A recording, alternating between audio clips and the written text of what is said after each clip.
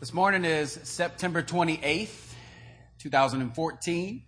If you would, turn with me to the Gospel of John, chapter 1, as we open. John, chapter 1, verse 29. Says, the next day, John saw Jesus coming toward him and said, "Look, the Lamb of God who takes away the sin of the world. This is the one I meant when I said, a man who comes after me has surpassed me because he was born before me.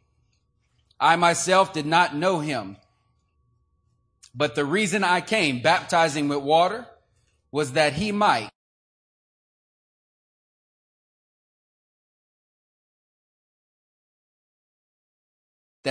be revealed to Israel." Then John gave testimony. "I saw the Spirit come down from heaven as a dove and remain on him. I would not have known him except that the one who sent me to baptize with water told me, the man on whom you see the Spirit come down and remain is he who will baptize with the Holy Spirit. Amen. I have seen and I testify that this is the Son of God, who the scripture called Emmanuel, God with us." We're singing about awareness this morning. Awareness that the glory of God fills the earth and we need to tune in to it. The next day, John was there again with two of his disciples. When he saw Jesus passing by, he said, "Look, the Lamb of God." When the two disciples heard him say this, they followed Jesus. Turning around, Jesus saw them following and asked, "What do you want?" They said, "Rabbi," which means teacher, "where are you staying?" "Come," he replied. "Come, and you will see." So they went and saw where he was staying and spent that day with him. It was about the 10th hour. Andrew, Simon Peter's brother, was one of the two who heard what John had said, and who had followed Jesus. The first thing Andrew did was to find his brother Simon and tell him, "We have found the Messiah." And he brought him to Jesus. Jesus looked at him and said, "You are Simon, son of John, but you will be called Cephas." When translated, means Peter. What is the call? God called. Jesus came. He found Peter. And he called Peter by a new name. And so he has for us.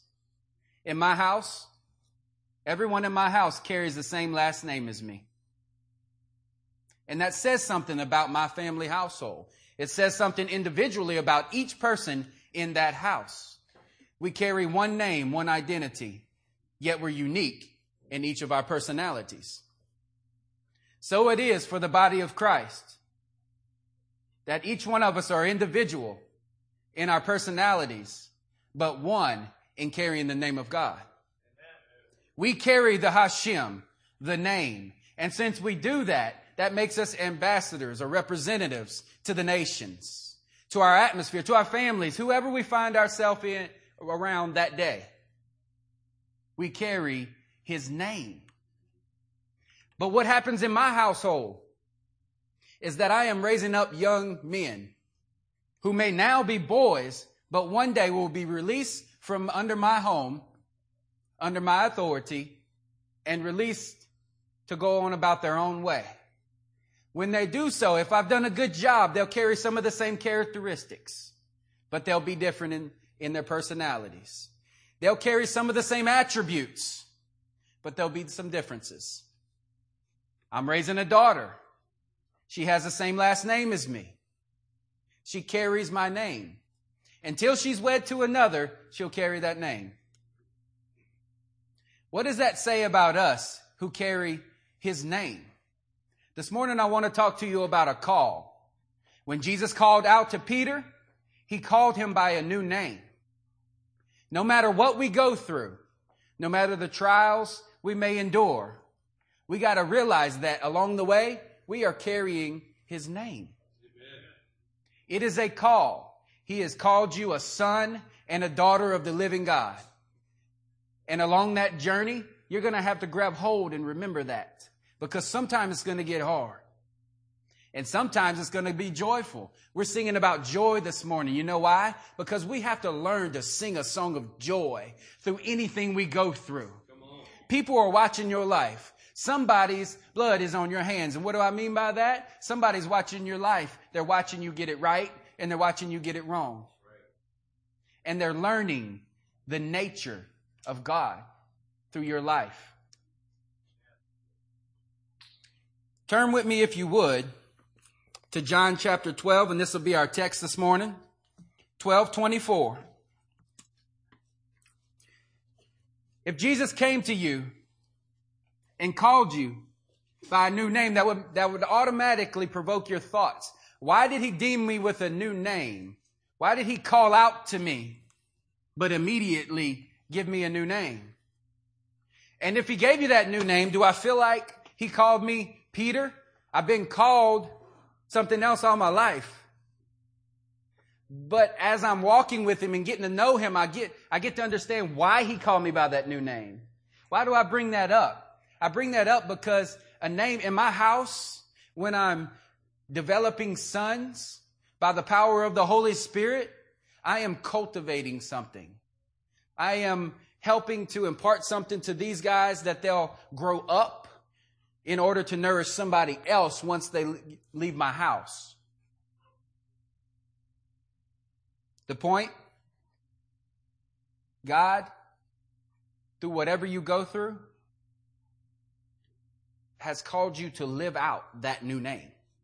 That's the call, to live out that new name.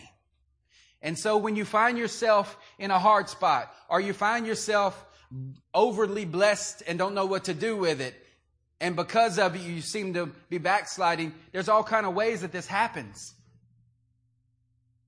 You realize that you're living out the name step by step by step. And if he rebukes you like he did Peter, it's only because he loves you.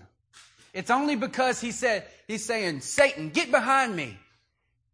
What is he doing? He's reminding Peter, I called you by a new name. Now live up to it. I called you by a new name. Now live it out. Quit living like this, Peter. Just carrying the name ought to remind you of something. It would be better for us if each day we would walk with if I called myself Bob. Right? If I know my name is Michael, but I'm going to call myself Bob today. It's because it's a reminder every single time that Jesus called me by a new name, and just carrying that name should remind me that I should live out my life different than I think.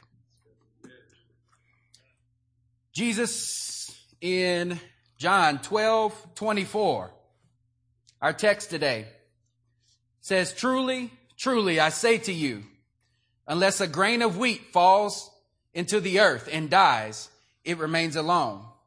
But if it dies, it bears much fruit. Whoever loves his life loses it, and whoever hates his life in this world will keep it for eternal life.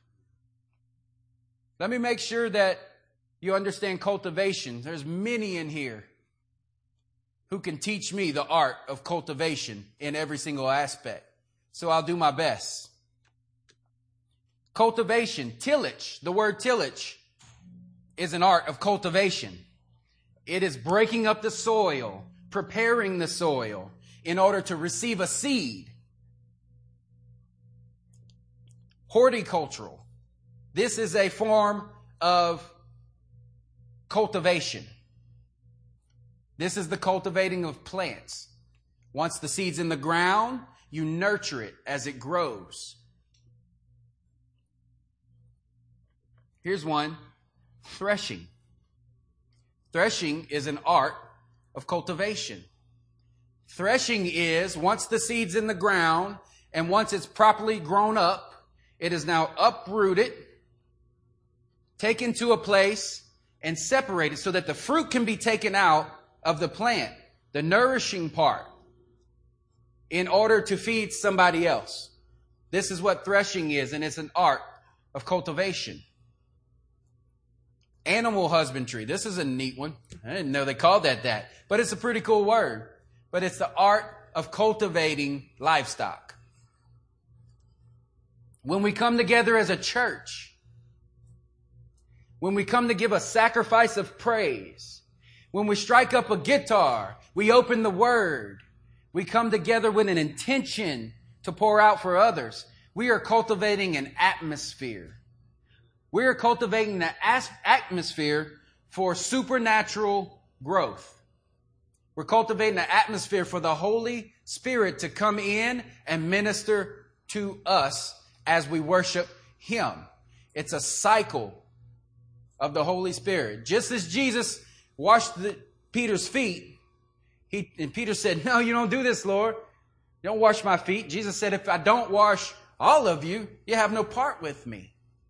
It's a codependent relationship. Jesus desired that, so we would never lose the intimacy of.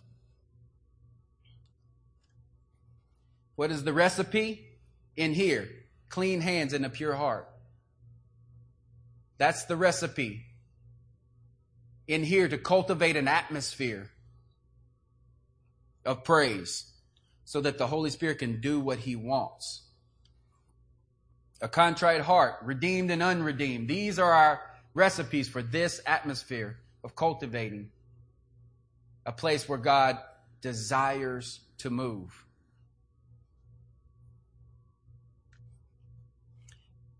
In Isaiah 9:6-7, it says, for to us a child is born, to us a son is given, and the government will be upon his shoulders. And he will be called Wonderful Counselor, Mighty God, Everlasting Father, Prince of Peace. Of the greatness of his government and peace there will be no end.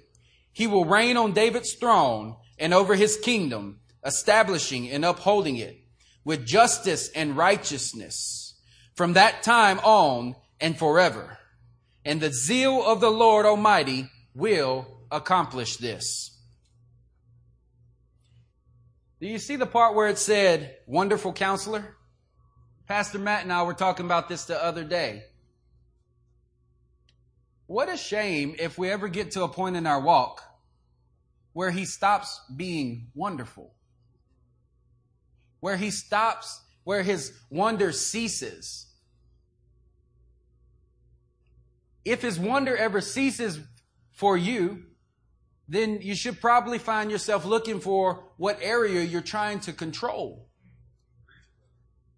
There's some area in your life that you grab hold to and stiff-arm the presence of God. Me and my family now are in a wonderful season of not knowing. There's many things that we didn't know. And we're encouraged by it. It actually brings new life. Because you know why? The limits just fell off. Like Pastor Eric said before he left, what box? Do we often paint God in our own image? I would say we do. I'd say we do in our process of thinking, in the way we think God's going to do this thing next. Today I want to give you a very clear message. I don't want to... Well, let me say this. Friday night, I had the privilege of sharing in a home meeting, and I was able to share revelation. And I understand when you give revelation, not everybody gets it. But today, I want to share with you experience. What I've seen and what I know, so that I can be on display for you and be transparent for what God's done in me. So all I can do for you is explain to you what I've experienced with God. And that's going to connect for some of you and not for others. I understand that. But this is all I can give. All you can ever give is the experience that you have with God. If you want to give more for other people, go get more experience. I want to explain 3 things to you today.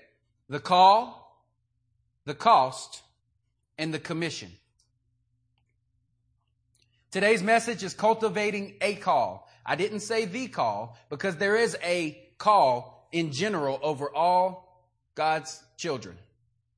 But individually, there is a individual call in each person that is to be cultivated. You see, I thought at one point it was just simply something that I answered in one initial act of obedience. But I've learned along the way, it is a repetitive action. If you would turn with me to Romans 11:29.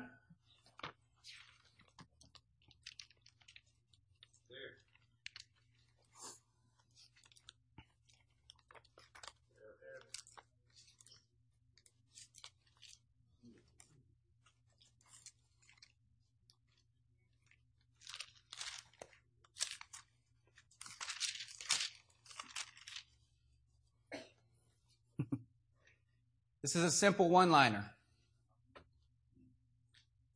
For God's gifts and his call are irrevocable.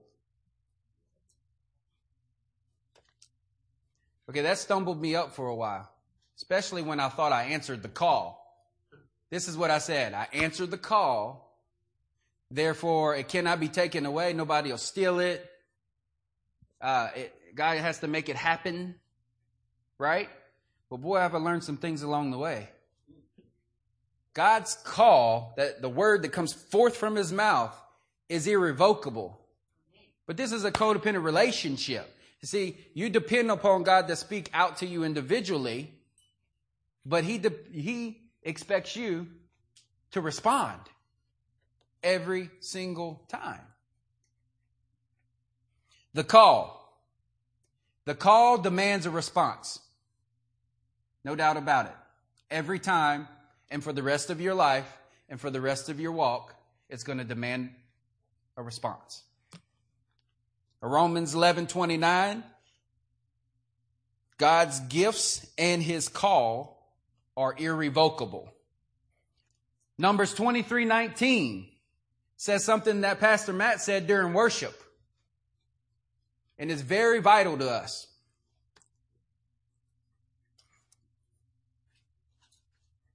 God is not a man that he should lie, nor a son of man that he should change his mind. Does he speak, then not act? Does he promise and not fulfill? When it comes to God's side of the responsibility to speak and call upon the things in your life, he's done so, and it hadn't changed. He knew you while you were in your mother's womb. He called out a plan for you in this life. And he's asking you to respond to it. Now, when you respond to that, you don't know what's coming next. You don't know what's on that path of that call. But you are expected to say yes before you know what it is. Amen. The answer is always yes before you know the question. This is what God loves and desires, because he knows every time you come up to that point, you're not going to know that that is what's required of the new name. He's always forthtelling the word into your life. He's telling you what you are not yet, but will be. And you have to walk in this. What it is to walk. It's not, the just won't live by understanding. They live by faith.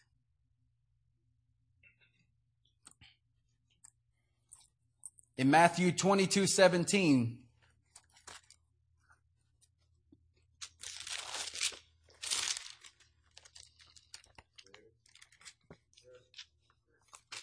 in Matthew 22:17, the Pharisees come to Jesus and they said, is it right to pay taxes to Caesar or not? I always thought this was a money scripture. But Jesus, knowing their evil intent, said, you hypocrites, why are you trying to trap me? Show me the coin used for paying the tax.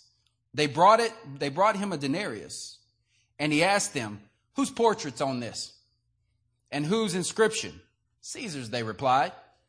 Then he said to them, give to Caesar what is Caesar's, and God's what is God's. You see, they would have knew. They would have understand Genesis very well.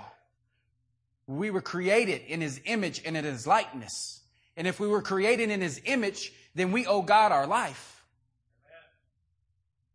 If this coin bared the image of Caesar, then it belonged to Caesar. But if this life bear the image of God, it belongs to God.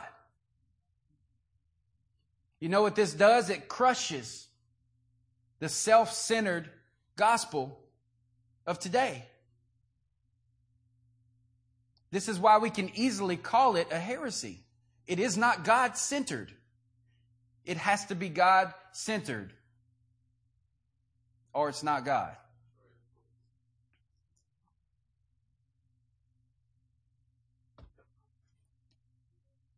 When we look at, do you realize that Jesus created a revolution when he said the word Father? When he said the word Father, he created a revolution because he was saying, I am the intimate connection between the Father and you. He's my Father. And so when we're walking among religions today and we say the word Father, it sets us apart from the rest. When I mean a codependent relationship with Jesus, our codependency is that we are going to do this together in order to give God the glory. Never will I do it without him, and never do I have to do it without him, and never will he do it without me. It sets us apart.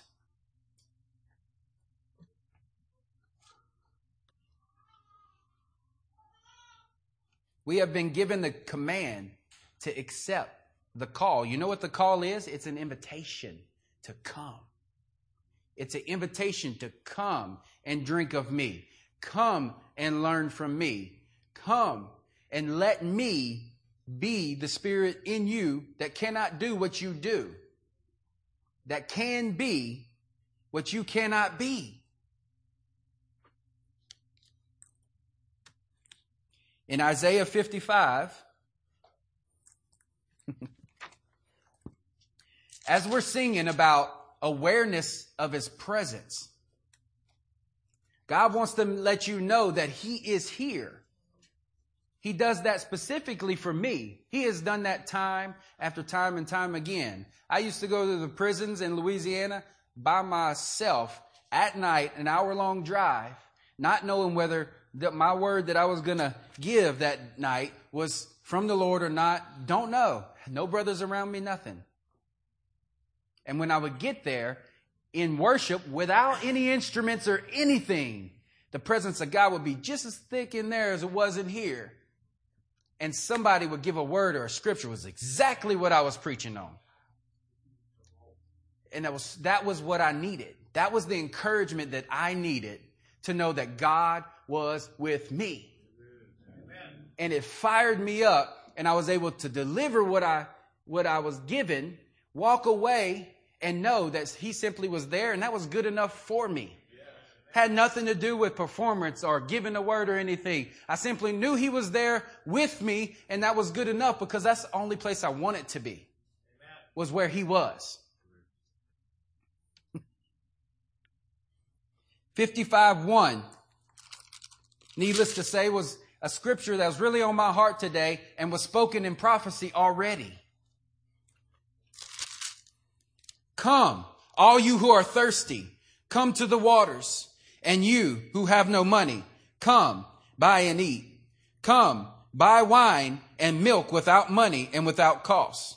Why spend money on what is not bread and your labor on what does not satisfy? I love that. You see, answering the call didn't cost you anything but your response. Now that you've come, listen. Listen to me and eat what is good, and your soul will delight in the riches of fare. Give ear and come to me. Hear me, that your soul may live. I will make an everlasting covenant with you, my faithful love promise to David.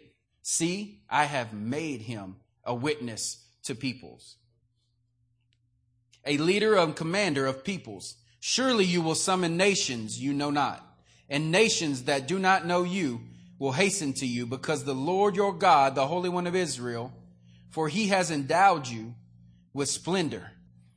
Now that you've come and you're listening, I'm going to tell you to seek the Lord. Seek the Lord while he may be found. Call upon him while he is near. Let the wicked forsake his way, and the evil man his thoughts. Let him turn to the Lord, and he will have mercy on him, and to our God, for he will freely pardon. For my thoughts are not your thoughts, neither are my ways your ways, declare the Lord. As the heavens are higher than the earth, so are my ways higher than your ways, and my thoughts than your thoughts. As the rain and the snow come down from heaven, and do not return to it without watering the earth, and making it bud and flourish, so that it may yield seed for the sower, and bread for the eater, so is my word. What is the context of the scripture? What's his point in this very passage? He is talking about his word. The nature of a spoken word from his mouth that has landed in you. So is my word that goes out from my mouth. It will not return to me empty. It is irrevocable. And achieve the purpose for which I sent it. And the later scriptures go on to tell, why did I send it? For the liberation of the creation. For joy unspeakable and full of glory. His purpose in you is always life. His purpose in you is always life. When we're in the seasons that crush us, we need to remember to sing his song. Because his purpose for you, even in that season, is life. I told you once, there was one time that I thought that initial response to the call was the answering of the call. But the initial response is only the beginning. The initial response of answering the call is only a start. That's a coming to. Come, you're invited to come to the call. But then what? We're looking at, wrote these numbers down because I often don't remember these things. 11 years ago, after being born again for 5 years, it took me 5 years to go from answering an initial salvation call. For 5 years, I had to work out my salvation in fear and trembling, and still doing so. But for the first 5 years, I had to get along with God and wrestle with him, to understand what was happening to me, to take on a new name, and to know what it was to walk in that. Remember, I'm telling you, I'm going to share experience with you today. I finally found myself after 5 years in the right spot to rightly hear from God, to rightly hear about the call that we're talking about today. This generation is such an instant gratification generation that we expect things to come together like that we expect God to speak when we get on our knees every single time. You realize that you have to travail in prayer sometimes, that you have to beat down the heavens in order for God to give you an answer. And the reason is he's trying to create something in you. He's trying to make something out of you. He wants you to carry that new name. You cannot carry the promise without the right character. God's going to give you character before he gives you the promise. You have to have it. You know why? Because he's fighting for you. He's protecting you. He is building you up and giving you broad shoulders because he knows that a couple years down the line, weeks or months down the line, that there's coming a time where you're supposed to pick up that promise and carry it. But he knows that your shoulders are not broad enough.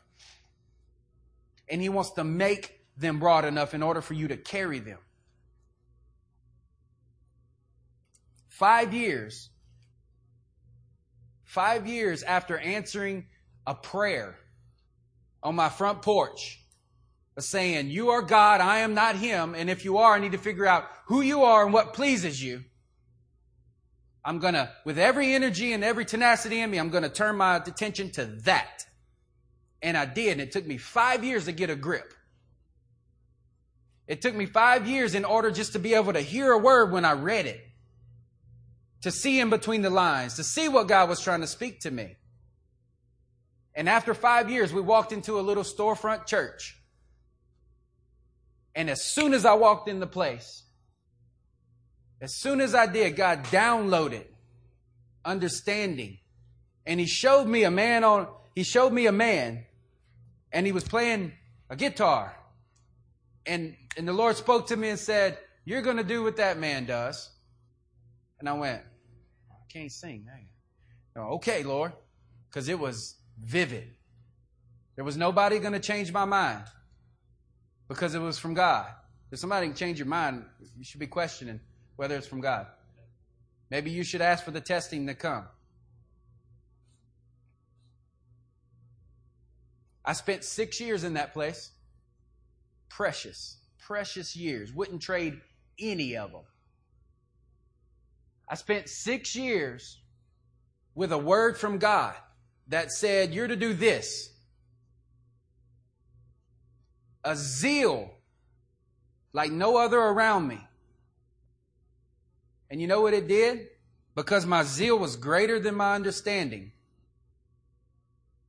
And my tenacity to actually do what God had shown me. I didn't realize that call, that initial call had to be cultivated. That it had to grow up. That He had to put things in me. That He had to broaden my shoulders in order to carry things that He had shown me that was to come. It created a fire shut up in my bones. You know why? Because on every avenue, I was stopped. On every avenue, every time I'd want to, Lord gave me a word. Well, He gave me 6 words. He gave me understanding in the word. I guess I'm supposed to go tell it. He told me so. I'm going to do it. You know, He might speak something to you that might be for 10 years from now. This is what He done in me. But you know what it did? It cultivated a character of God in me. He showed me what it was to be meek. He showed me what it was. You know, meek, somebody explained meekness to me. They were like, "Yeah, it's like a pack of wild wolves held back," right? And I'm like, "Oh yeah, that's me. That's me." That's what meekness is you might have the ability to do this, and this. But let me tell you something. Every time a man got on a cross, he lost his rights. And so will you when you get on the cross. Just because you can do doesn't mean God's requiring you to. There's a cost. For every call, God demands a response. But for every cost, He demands a resurrection. He's going to bring you to a place where you got to die so that He can live in you. You remember we died 2,000 years ago. Therefore, Christ lives in us. So spent 6 years cultivating a call, an initial call, in order that God could show me what He wanted to do in me. You know what happened? I fell so in love with that place that I thought it was actually there. I fell so in love with that place that at some point I convinced myself that God had not only called me to do what He had shown me, but I was to do it there. It's a heart-wrenching experience when the truth comes. It's a heart-wrenching experience when the truth comes and you don't know it. You thought it was rejection, but it wasn't rejection. It was your lack of clarity and thinking that God owes you clarity. God never promised us clarity. He only promised us trust. But it's also liberating because the truth will set you free. The truth will set you free. You see, we lived in many years of an expectation that something was supposed to happen right where we were standing, left with feelings of rejection. But when the truth came many years later, we now were liberated and understand, wait a minute, we can drop the rejection that was not due as a burden we wasn't supposed to carry. You see, Jesus was the burden bearer, right? He was to carry our burdens. See, we were carrying something we were not meant to carry. Our shoulders wasn't built for it. But now, when the truth came, it's liberated us. And now we understand we're actually happy not to know.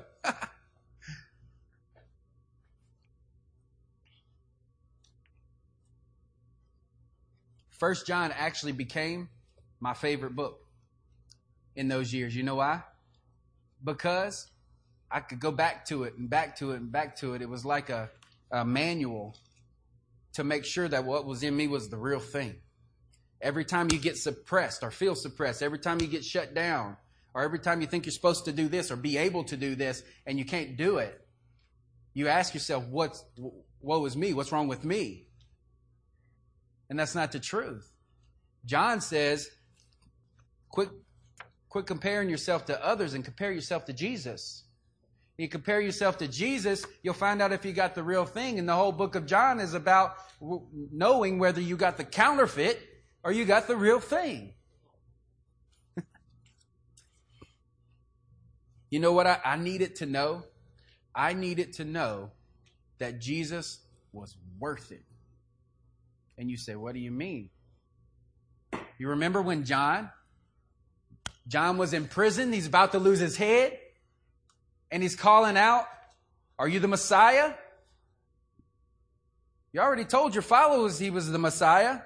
Now you're about to lose your head, you're questioning it? He's calling out, and what does Jesus say? Jesus comes back and tell him, the deaf ears are open, the blind eyes see, the dead are raised. Of course I'm the Messiah. And John says, take it all. Take my head. You see, there comes a point, a testing time, a cost, where you need to know for yourself that specific call is yours and no one can take it away.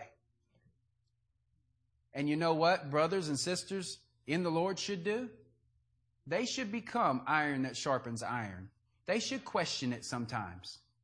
Because if they can take it away from you, it's not the Lord's. They need to call you on it. They need to test you and say, are you sure, brother?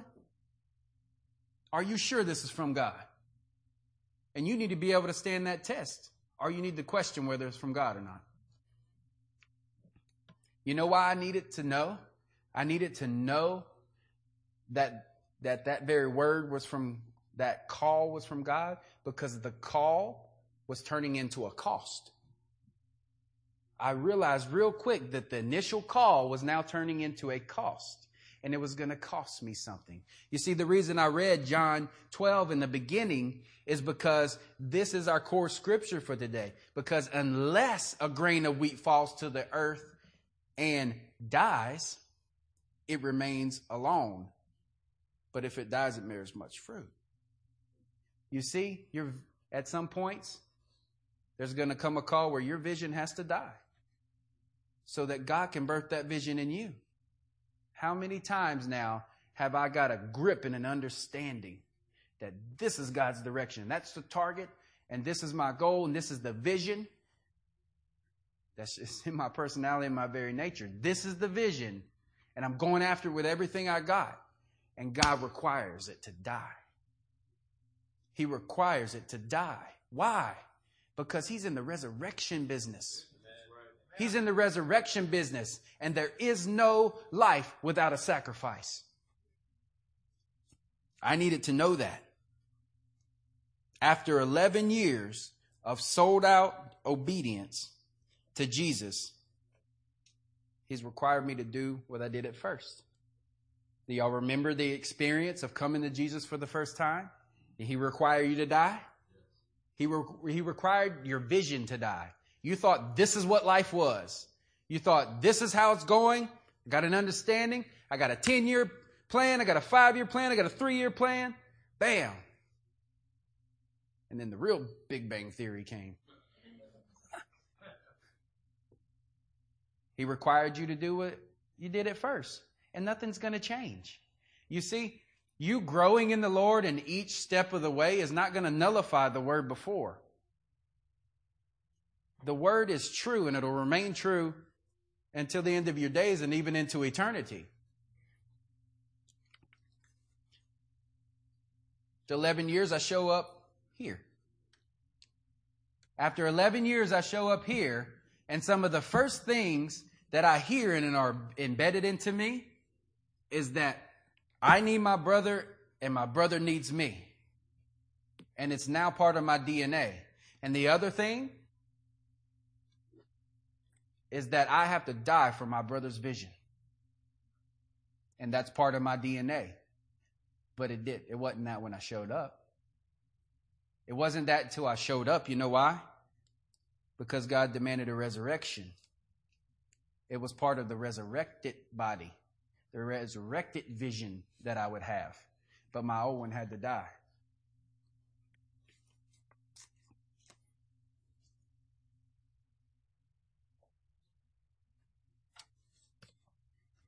In last Friday night's meeting, we talked about how the willing and obedient would eat the fruit of the land. There has to come a point where you're more than just obedient. You have to be willing. And some of you are in a spot where you feel beat down or repetitive sufferings, repetitive hard seasons. Like this has always happened to me time and time and time again. But the Lord wants you willing before he sends you on. So you can be obedient. Praise God. Obedience is the minimum in the kingdom. You have to be obedient. Obedience is the minimum and willingness is the maximum.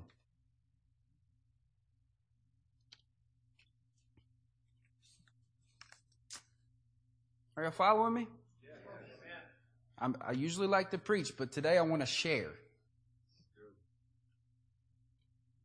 Isaiah 1:19 is where it says, if you're willing and obedient, you will eat the land.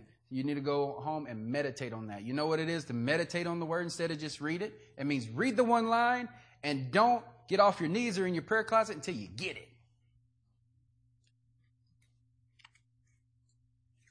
I love this Leonard Ravenhill quote. He said, the Christian has every right to tell God he wants to be a saint. He has no right to tell him how to make him one. Every cost demands a resurrection. There's a quote flying around by Hillel. It says, my humiliation is my exaltation, and my exaltation is my humiliation. You see, John knew. He knew that he had to become lesser so that Jesus could become more. That is a principle, a spiritual law in the kingdom. Why does it flee us as we walk on in our callings? Why do we think because we're growing in the Lord that now we have to stop becoming less? You understand, if you're growing in the Lord and you think you don't have to become less, you're walking in the wrong way. You repent and turn around. You realize what it is to die for your brother's vision? Every time you die for one of your brother's visions, it's an actual promotion in the heavens.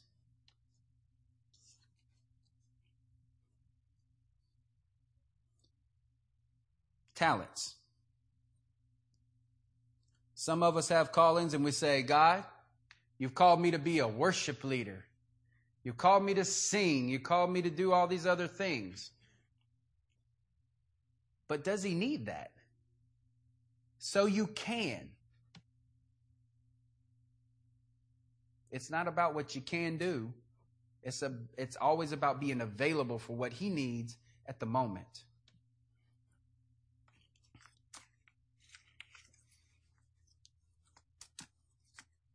Go back to John 12:24.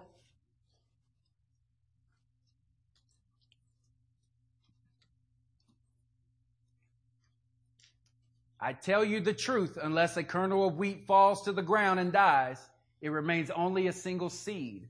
But if it dies, it produces many seeds. Seeds are potentials. They are not the fruit. Got that?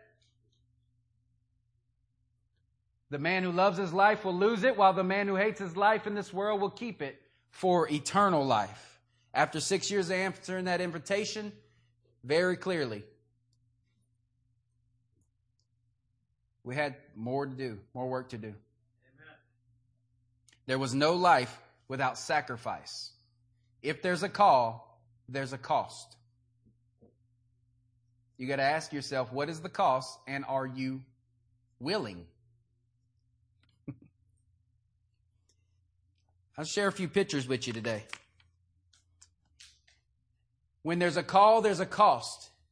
The call and the cost are actually, the call is to a threshing floor, what the Bible calls a threshing floor. If you look at this picture, the Bible shows us a threshing floor. What you see is wheat upon a ground, a hard surface.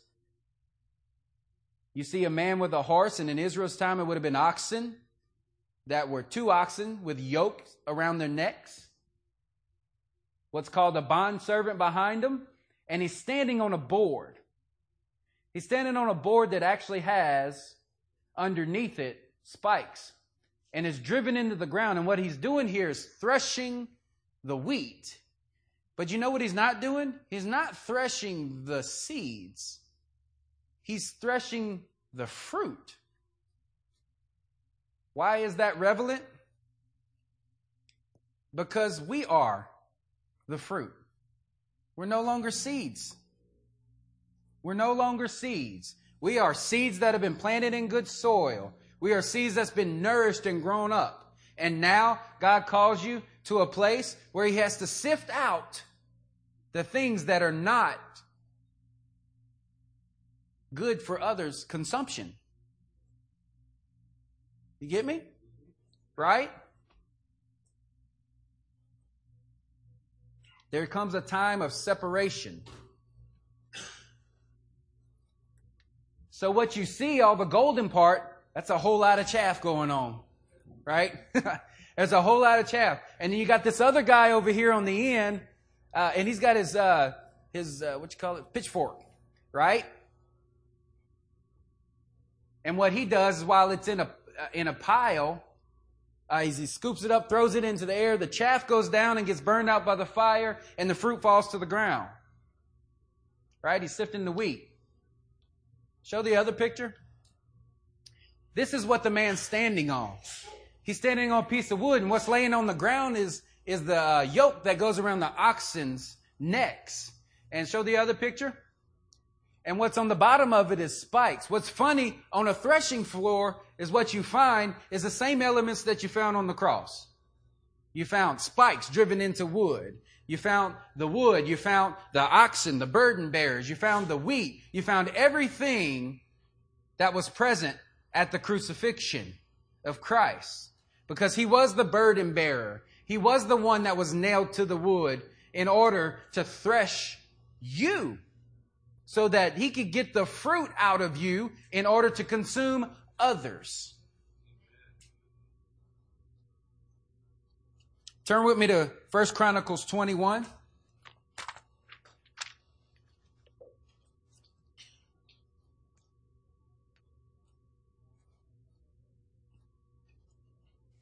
As Pastor Matt and I were talking the other day, we were talking about this subject. And one thing Pastor Matt said to me, stuck in me, will never leave. He said, the thing that you carry to the call is not necessarily the thing that will carry you through the call. The thing that you carry to the call was not meant to carry you through the call. You understand? The things, maybe the talents or whatever it is for you. Maybe it's a talent. Maybe it's not a talent at all. Maybe it's just an opportunity that carried you to this place. So you answered the initial call, but it's brought you to the cost. And you see many people bounce out at this time. Many people turn and walk away. when they realize that initial call brings them to a cost, brings them to a threshing floor. Because they don't want to go through the process of sifting out the chaff from the wheat. But it has to happen. You see, you no longer belong to yourself and you don't realize it. But that vision has to die so that the resurrection, the vision of the resurrection can happen through your life. The thing that carried you to the call cannot carry you through the call. 1 Chronicles 21. Satan rose up against Israel and incited David to take a census of Israel. So David said to Joab and to the commanders of the troops, "Go and count the Israelites from Beersheba to Dan, then report back to me so that I may know how many are there." But Joab replied, "May the Lord multiply your troops 100 times over, my lord, the king. Are they not all the Lord's subjects? Why does my Lord want to do this? Why should we bring guilt on Israel?" At no time in your walk is God pleased that you take a census of your strength. At no time in your walk will God ever be pleased that you go and see what you got left before you got to go to battle. That you go and say, "Okay, Lord, you got a battle that's put before me. Let me go figure out what's left in the tank. Let me go figure out what I got left and whether I can do this or not." Because see, it says, I got to go do this. And you missed the point. God put that in front of you in order to show you who He is in you. God will never be pleased. And watch this. The king's word, however, overruled Joab. So Joab left and went throughout Israel and then came back to Jerusalem. Joab reported the numbers of the fighting men to David. In all Israel, there were 1,100,000 men who could handle a sword, including 470,000 in Judah. He had no reason to go and count men. You could have half of that and take on the world. Look at verse 9. The Lord said to Gad, David's seer, "Go and tell David, this is what the Lord says." And this happens after David finally repents and says, "I've done something wrong. I am giving you 3 options. Choose one from them for me to carry out against you." What was happening? David was asking, "Lord, what can I do to get out of my bad decision? What can I do to get out of my bad decision?" He gives him 3 bad options. Got that? 3 bad options. He sinned against the Lord and he's hoping that the Lord will give him a good option. There's never a good option. There's only a way out. That's grace. The Lord said to Gad, David's seer, or a prophet, "Go and tell David, this is what the Lord says. I am giving you 3 options. Choose one of them for me and carry it out against you." So Gad went to David and said to them, "This is what the Lord says. Take your choice. 3 years of famine, 3 months of being swept away before your enemies, with their swords overtaking you, or 3 days of the sword of the Lord. Days of plague in the land, with the angels of the Lord ravaging each part of Israel. Now then, decide how I should answer the one who sent me." David said to Gad, "I am in deep distress. Let me fall into the hands of the Lord, for his mercy is very great. But do not let me fall into the hands of men." So the Lord sent a plague on Israel, and 70,000 men of Israel fell dead. And God sent an angel to destroy Jerusalem. But as the angel was doing so, the Lord saw it and was grieved because of the calamity, and said to the angel who was destroying the people, "Enough, withdraw your hand." The angel of the Lord then standing at the threshing floor of Araunah. What happened? We talked about a cost. Many men have done this before us, including our Bible examples. Some men asked John G. Lake, how was it that How was it that you so greatly affected the nation of Africa?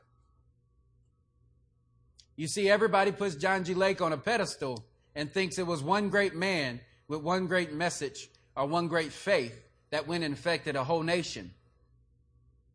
You see, men like this was never intended or dependent upon their one relationship with God. John G. Lake made a good statement.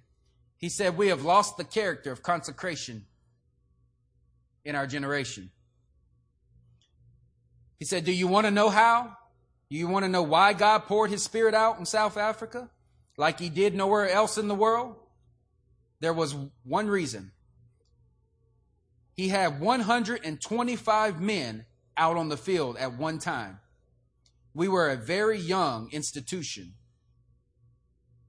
South Africa is 7,000 miles from any European country.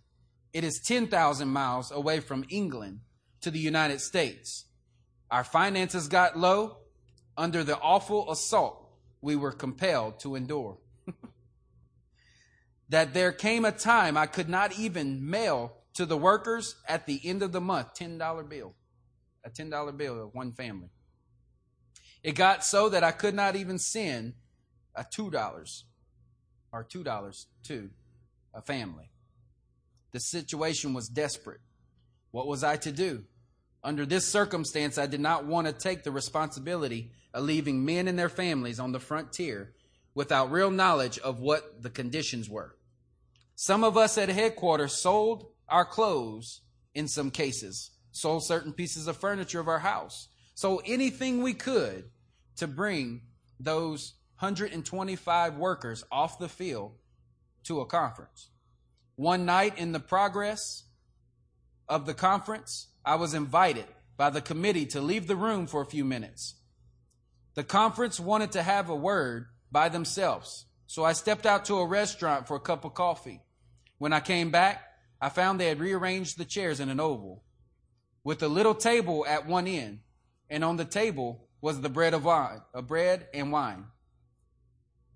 Old Father Van der Wal, speaking for the company, said, Brother Lake, during your absence, we have come to a conclusion. We have made our decision. We want you to serve the Lord's Supper. We're all going back on the fields. We are going back if we have to walk back. We are going back if we have to starve. We are going back if our wives die. We are going back if our children die. We are going back if we ourselves die. We have but one request. If we die, we want you to come and bury us. The next year, Lake says, I buried 12 men and 16 wives and children. In my judgment, not one of the 12, if they had the few things they needed to eat. That was the cost of revival in a nation, in the African nation. Today we're talking about first world consecration. You see the difference?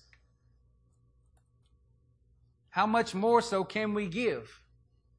How much more so should we understand that every single believer must come to the threshing floor? David looked up and saw the angel of the Lord standing between heaven and earth above Araunah's threshing floor, with a drawn sword in his hand extended over Jerusalem. Then David and the elders clothed themselves in sackcloth, fell on their face. David said to God, was it not I who ordered the fighting men to be counted? I am the one who has sinned and done wrong. These are but sheep. What have they done? O Lord my God, let your hand fall upon me and my family, but do not let the plague remain on your people. Then the angel of the Lord ordered Gad to tell David to go up to build an altar of the Lord on the threshing floor of Araunah. So David went up in obedience to the word that Gad, the word of prophecy, had spoken in the name of the Lord. While Araunah was threshing wheat, he turned and saw the angel. His 4 sons who were with him hid themselves. Then David approached And when Araunah looked and saw him, he left the threshing floor and bowed down before David with his face to the ground. David said to him, "Let me have this site of the threshing floor, so I can build an altar to the Lord, that the plague of the people might stop, and sell it to me for full price." Araunah said to David, "Take it. Let my lord the king do what he pleases with him. Look, I will even give you oxen, burnt offerings, and the threshing sledge for the wood. And the wheat and the grain offering, I will give it all to you." But the king replied to Araunah, "No, I insist on paying the full price. I will not take for the Lord what is yours and sacrifice a burnt offering that costs me nothing. I will not take a life. I will not take a new name. I will not take a new life that costs me nothing. I will not take on resurrection power, walk out this life, and have it cost me nothing." You understand what that is? You see, if there's a call, there's a cost. But the cost is to bring you to a resurrection, because there is a commission.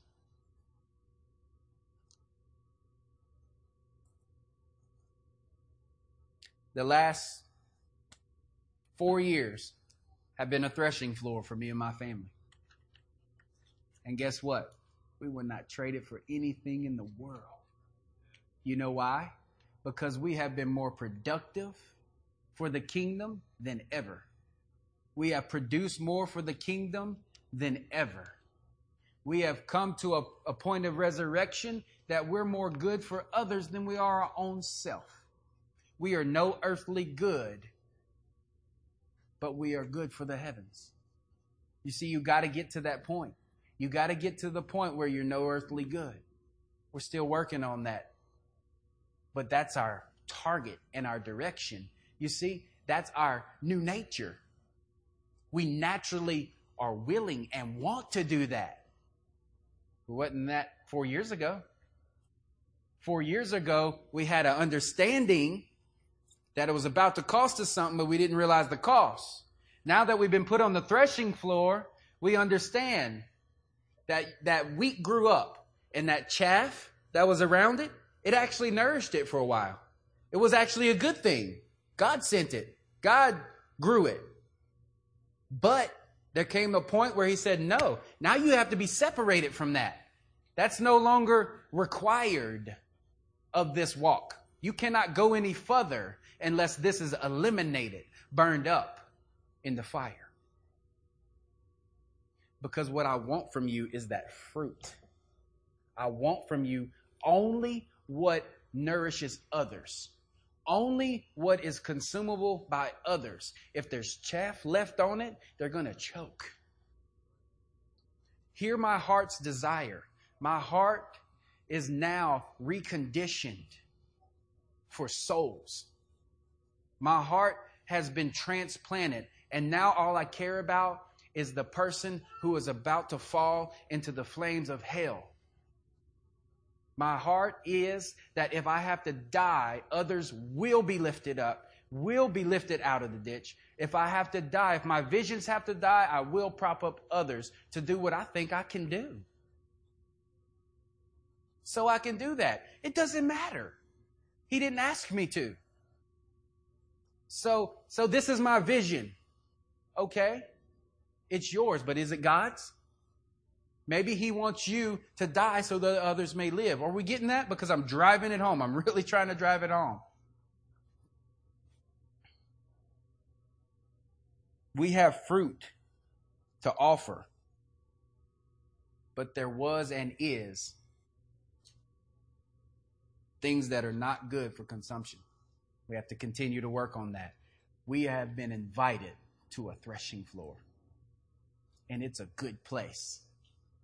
You know why? Because you're carrying his name right through it. And on the other side, he is the perfect consumable fruit. right? And so he requires you to be as well.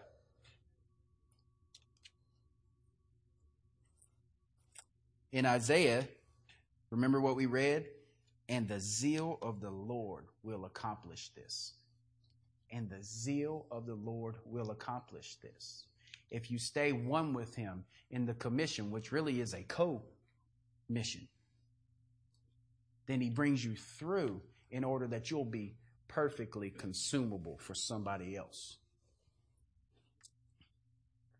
Turn with me to Matthew 13:44.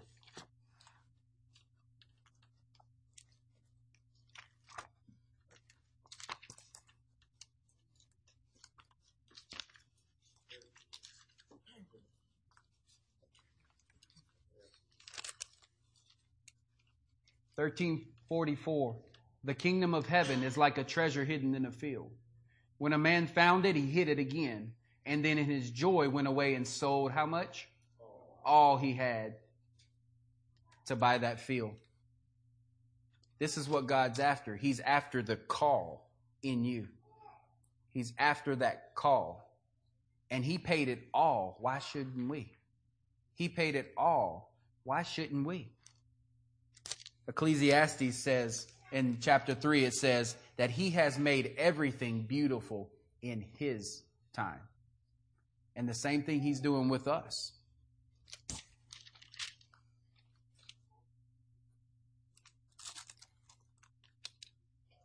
I'm going to close with chapter 22 of Matthew. Matthew chapter 22, verse 1.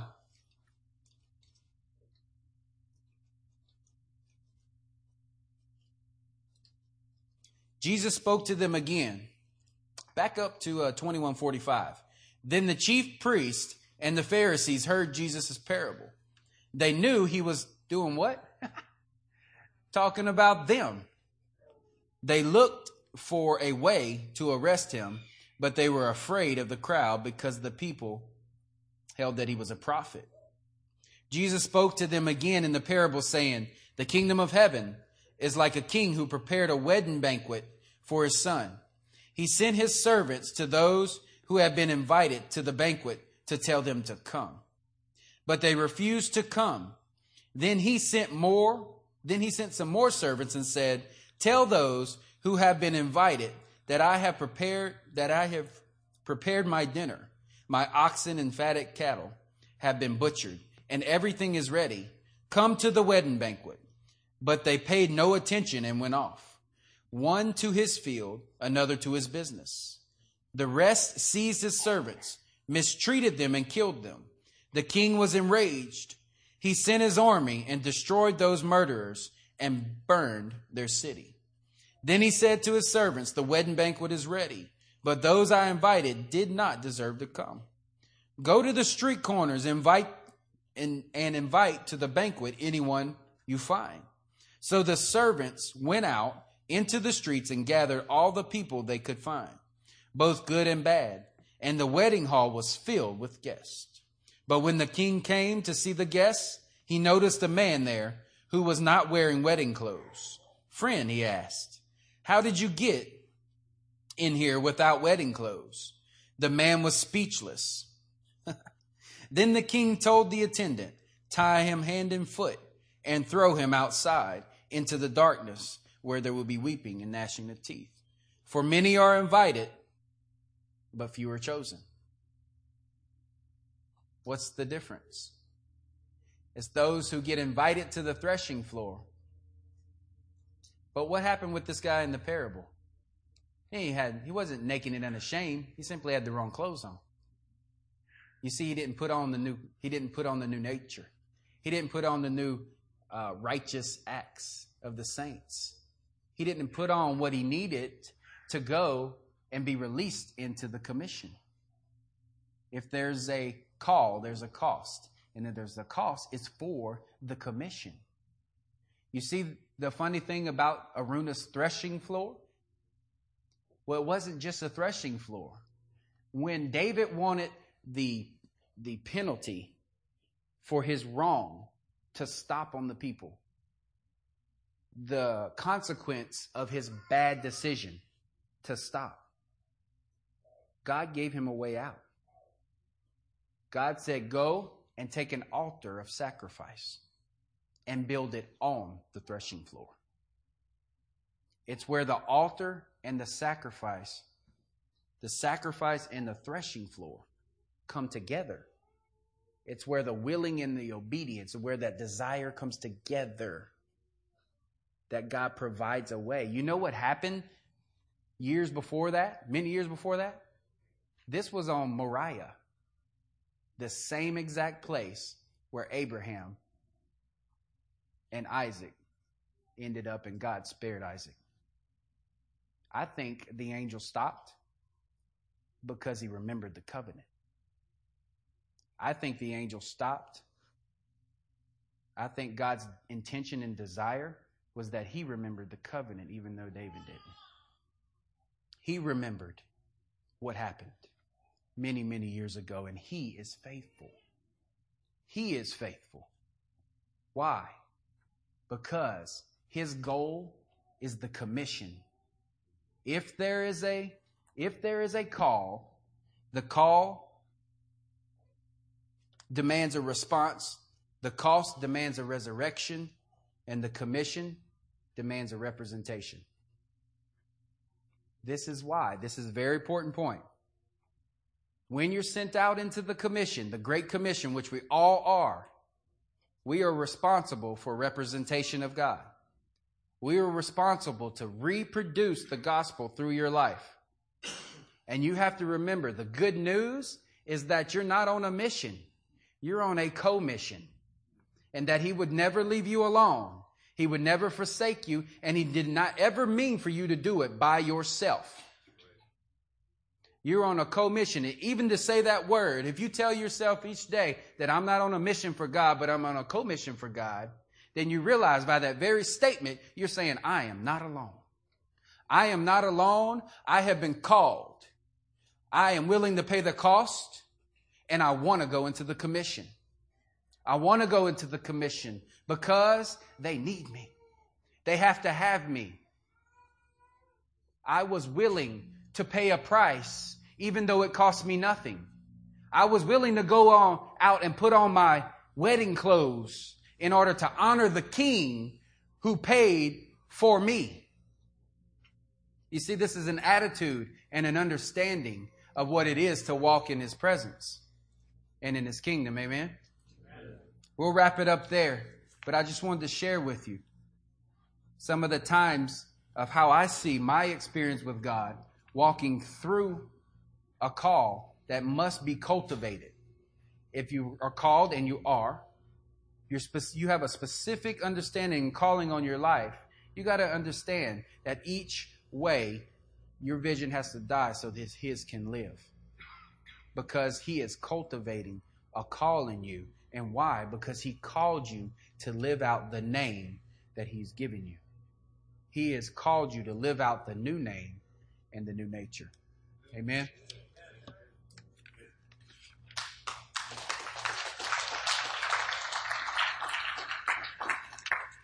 Well, stand to your feet, saints.